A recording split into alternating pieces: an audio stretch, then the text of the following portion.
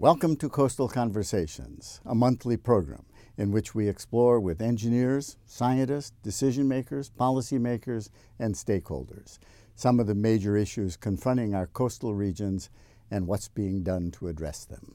I'm Jerry Schubel, president of the Aquarium of the Pacific, and I will be your host. Each month, we will explore a new coastal issue from a national perspective.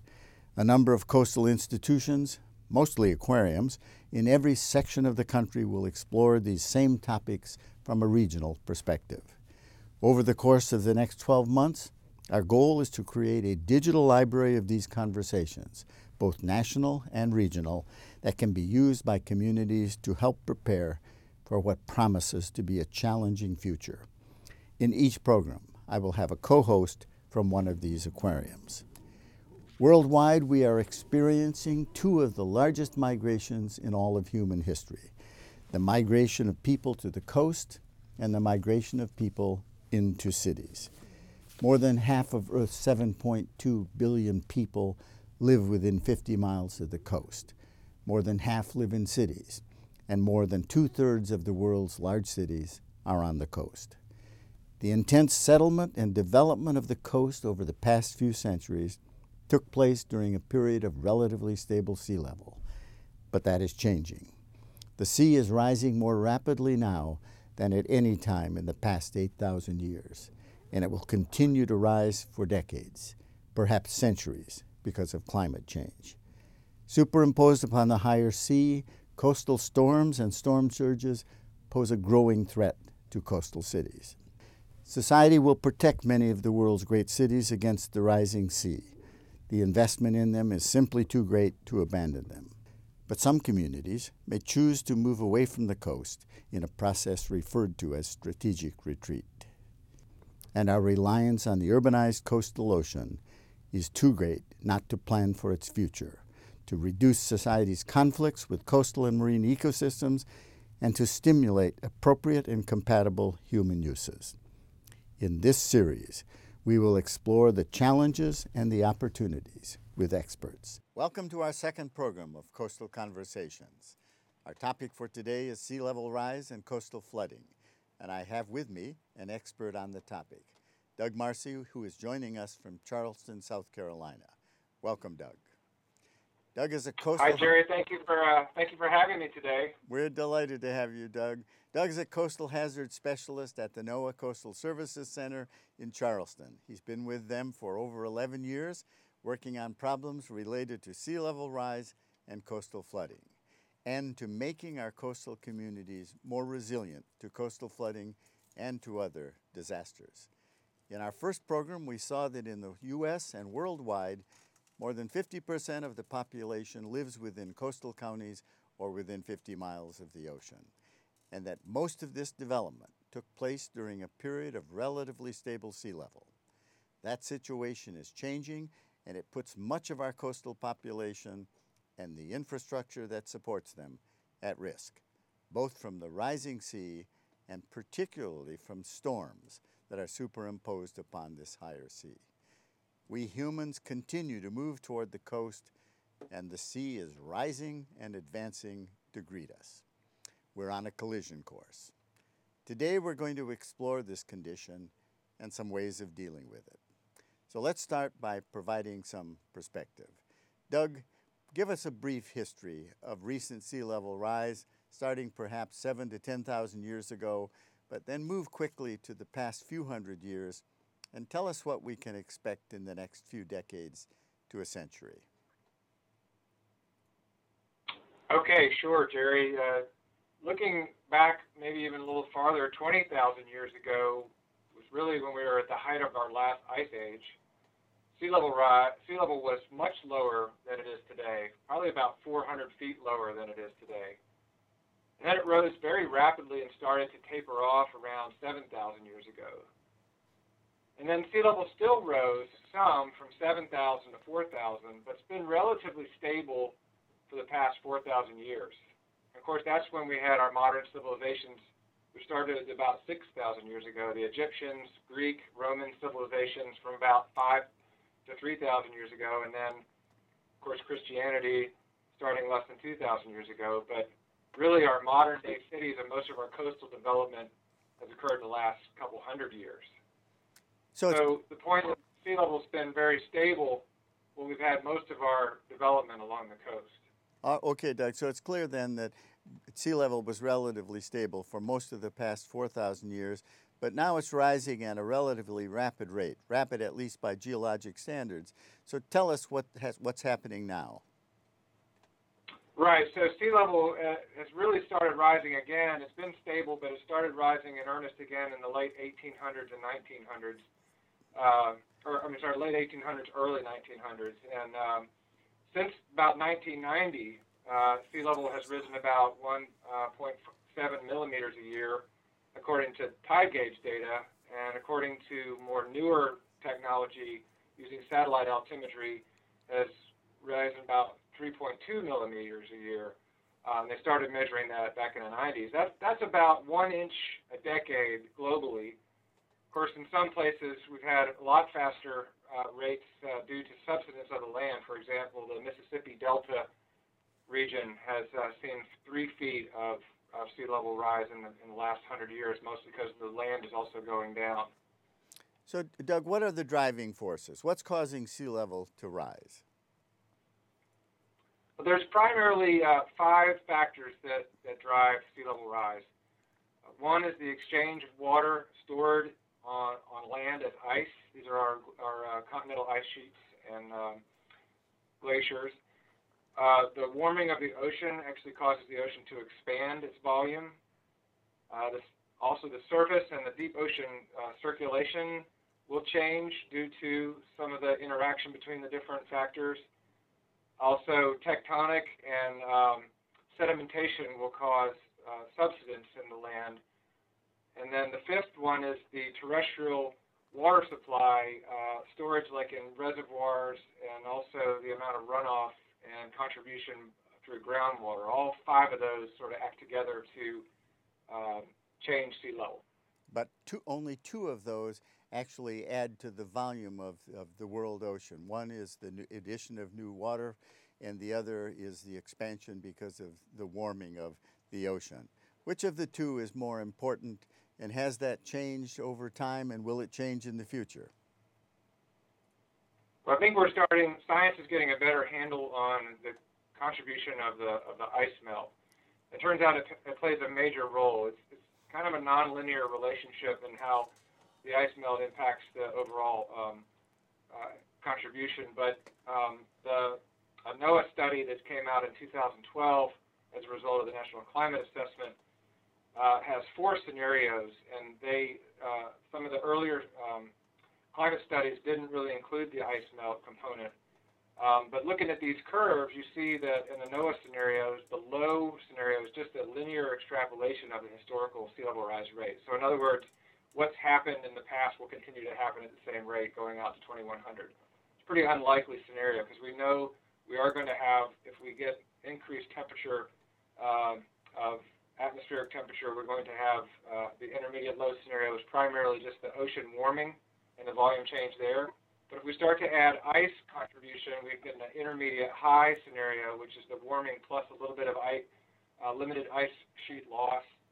And then the highest of those curves there is ocean warming and the maximum ice loss. So you see there's quite a range, but there's a high confidence, about a 9 in 10 chance that we're going to have somewhere between that range, which is about 0.7 to 6.6 feet by 2100.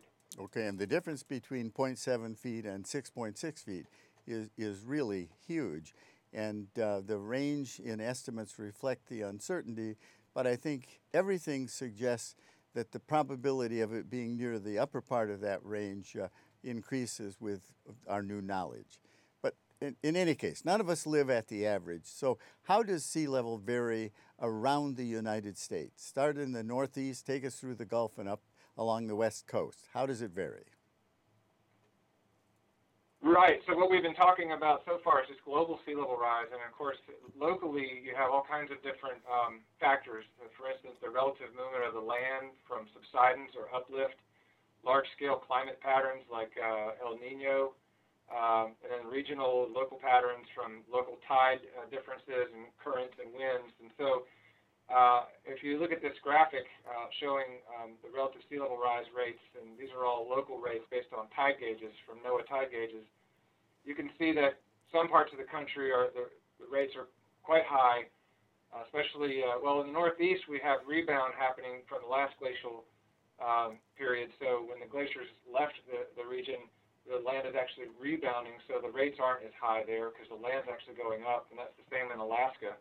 But as you go down, the mid-Atlantic area has some subsidence going on, higher rates there, also due to some oceanographic factors. And then in Louisiana, you see especially those two large red areas. That's where we're getting most subsidence due to sedimentation and other reasons tectonically there that are causing the sea level rise to be higher. But you do see that geographically it does differ by location.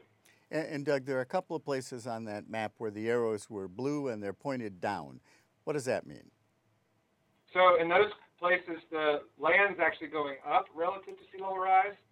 And again, in the northern parts of the country, like Alaska, and places where the glaciers existed in the last glacial period, when the glaciers melted, the land is basically responding from the lack of weight, and it's increasing the elevation there. So the land is actually rising faster than the ocean is. So sea level relatively is going down. So if I'm living in one of those areas, I look out, and even though sea level is rising, I'm rising more rapidly than it, so sea level appears to be going down. That's right. But that's only in a very few areas of our country. Right. Over the longer term, this inexorable rise of sea level takes a toll, certainly. But in the shorter term, it's the coastal storms that are superimposed upon the rising sea that we need to be concerned about. Tell us about that. Yeah, so any rise in water level, whether we're talking about global rise or local, caused by sea level, is going to cause the existing phenomena we already have, the existing processes like waves and storm surge from from storms, and then even tidal flooding, our everyday tide flooding, is going to make it travel farther inland. Sea level will make it travel farther inland and cause more damage, and it's going to basically cause natural coastal protection features like our dune systems to be overtopped sooner, and so we're going to lose that coastal protection faster and therefore be more vulnerable. So Doug, you mentioned that we have these natural coastal protection features like dunes. Say a word about the importance of protecting these natural features. The dune systems around our beaches really provide us a level of protection, and where they're more robust, we can actually absorb some of the wave action from these storm events and actually protect the structures behind it. But when the dune systems become smaller due to a number of storms hitting either in a row or the lack of sediment volume or other reasons, then it doesn't offer as much protection. And of course, if you add sea level rise, then you're going to overtop the dunes faster, so you have less natural protection. So people will be forced to try to protect their properties by either sea walls or other means. And in many cases, in many states, that hard stabilization is not within their legal framework to do, so it's not an option. So we should work to protect our natural protection systems, whether they're beaches or dunes or wetlands. Absolutely. Doug, while we can't relate any single storm, like Superstorm Sandy or Katrina, to climate change, is it reasonable to expect that tropical storms will increase in intensity, if not in frequency, as a result of ocean warming? Since they get their energy from the ocean will be warmer, the ocean will have more energy. Well, right, and that's the that part makes sense. Considering the ocean's going to be warmer, you would think we'd have more intense storms. And in fact, there's still a lot of research going on in this area. We can say that we can expect an increased frequency in the stronger hurricanes because the ocean will have more heat content. But there potentially could be a decrease in the overall number of hurricanes towards the end of the century, and that has to do with potentially more cloudiness and from evaporation. And so there's not always a positive relationship there, but science is showing that we would have stronger hurricanes, but potentially less of them.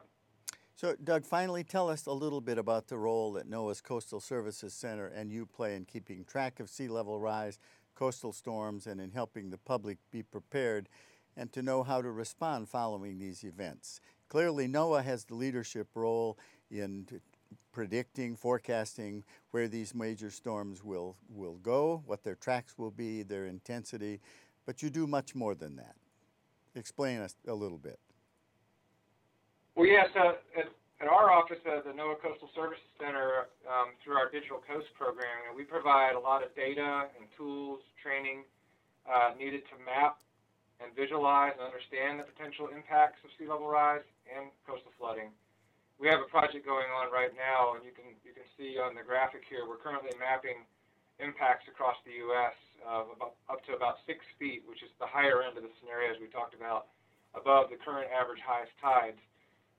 This tool called Sea Level Rise Coastal Flood Viewer allows the user to use a slider bar to increase the water levels and look at different geographic areas. The picture you have there is of the aquarium of the Pacific and the Long Beach area, showing you the areas that are going to be vulnerable, including the green areas there, which are not necessarily connected to the ocean, but are low-lying areas that potentially could have drainage problems from rain events as well.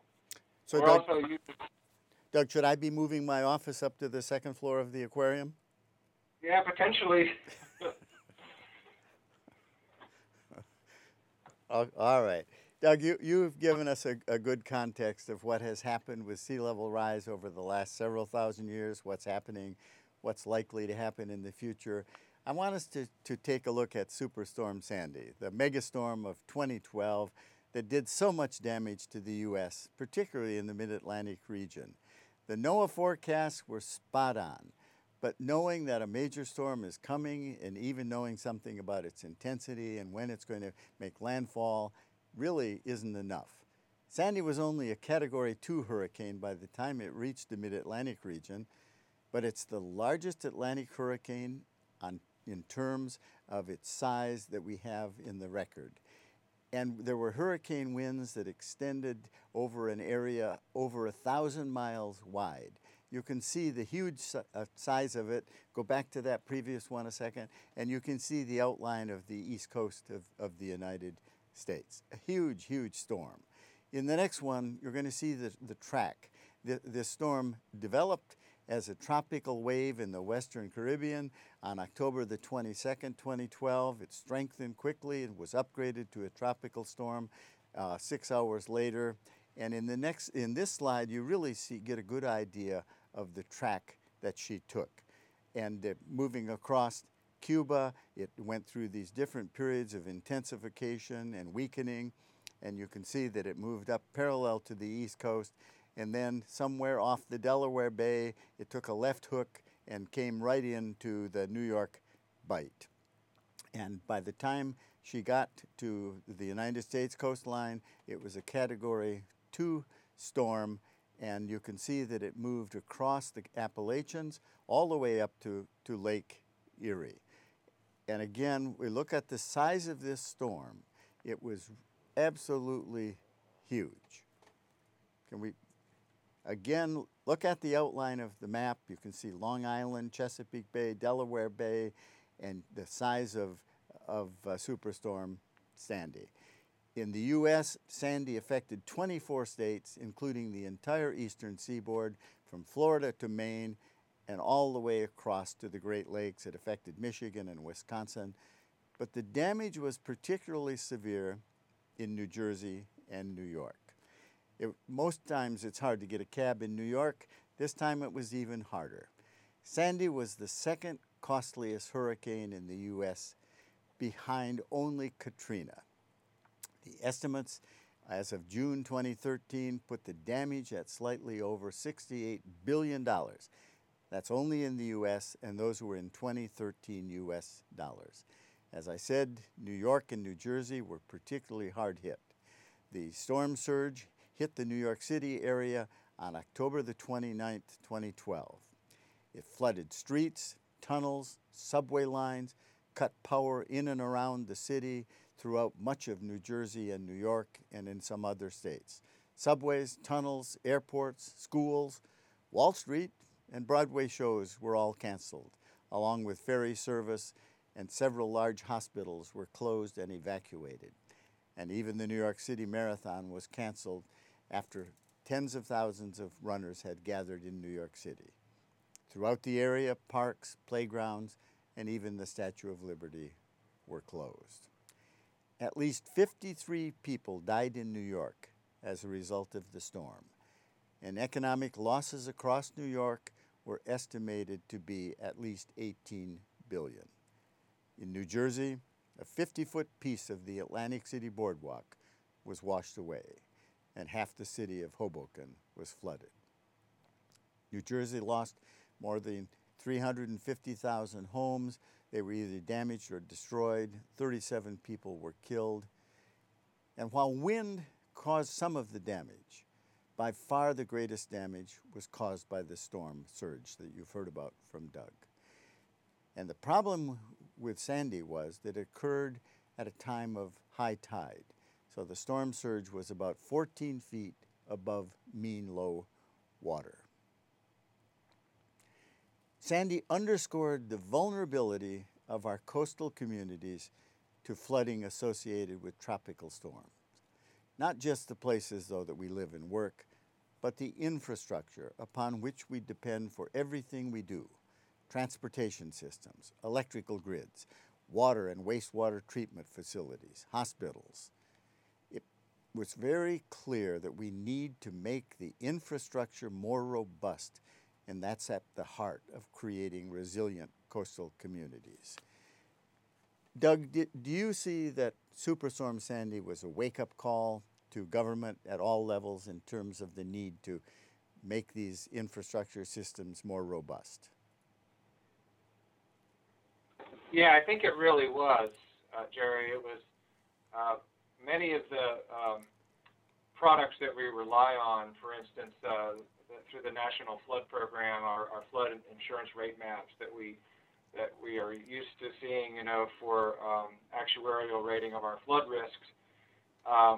Those current maps don't take into account future flooding conditions. They only look at what's going on under current conditions. So I think Sandy was the first time that there was an opportunity to start looking at future flood risk, because the flood maps were being updated in the New York, New Jersey area before Sandy hit. And so several agencies got together, NOAA, FEMA, the Corps of Engineers, the Global Change Research Program, worked together to start to look at how we can add some of these sea level rise scenarios we talked about earlier to the current flood risk maps to show that these floodplains will expand as sea level rises in the future, and also to give people an idea of how much freeboard, if you will, they need to put into building when they build a new structure. How many more feet do they need to elevate that structure to be more resilient? Because a little bit of investment now might cause less loss and structures to last much longer into the future. Thank you, Doug. And the loss of power was particularly damaging in the mid-Atlantic states, particularly New York, New Jersey, where millions of people were without power for nearly a week. Tens of thousands were without power for several weeks, and thousands lost power for more than a month. And the electrical system of the nation really are vulnerable, not just to storms like Sandy, but in the part of the country where we live here in the southwest U.S., they may be more vulnerable to extreme hot spells and where the demand of electricity gets very high. Doug, would you like to add a word about your and NOAA's efforts to make our coastal communities, both human and natural, more resilient to extreme weather events of all kinds? Sure. Just want to mention, NOAA is a very diverse agency. We look at research.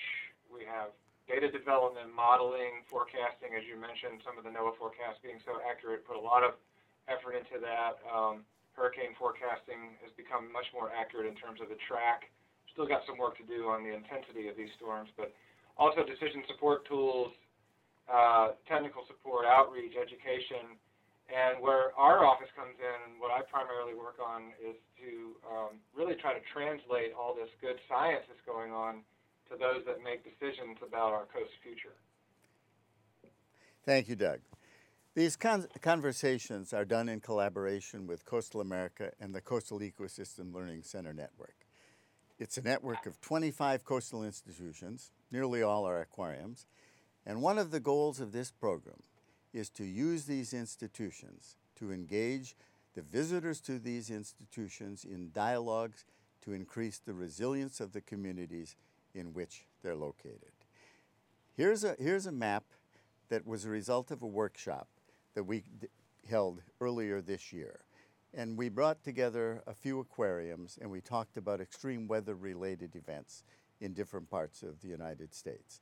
So you can see that extreme weather events along the mid-Atlantic, heavy rains and floods, hurricanes, tropical storms, severe snowstorms, they're very different than they are in the Gulf, or particularly in the Southwest where we are here in Long Beach, California, where we're more vulnerable to droughts and to heat waves, heavy rain and floods, severe snowstorms in the mountains, and some tornadoes. We're going to be talking a lot more about this network of institutions and what we can do in the future to help make our communities more resilient. I'm Jerry Schubel, and we thank you for watching, and I thank Doug Marcy for his comments and for being with us today. Thanks to all of you.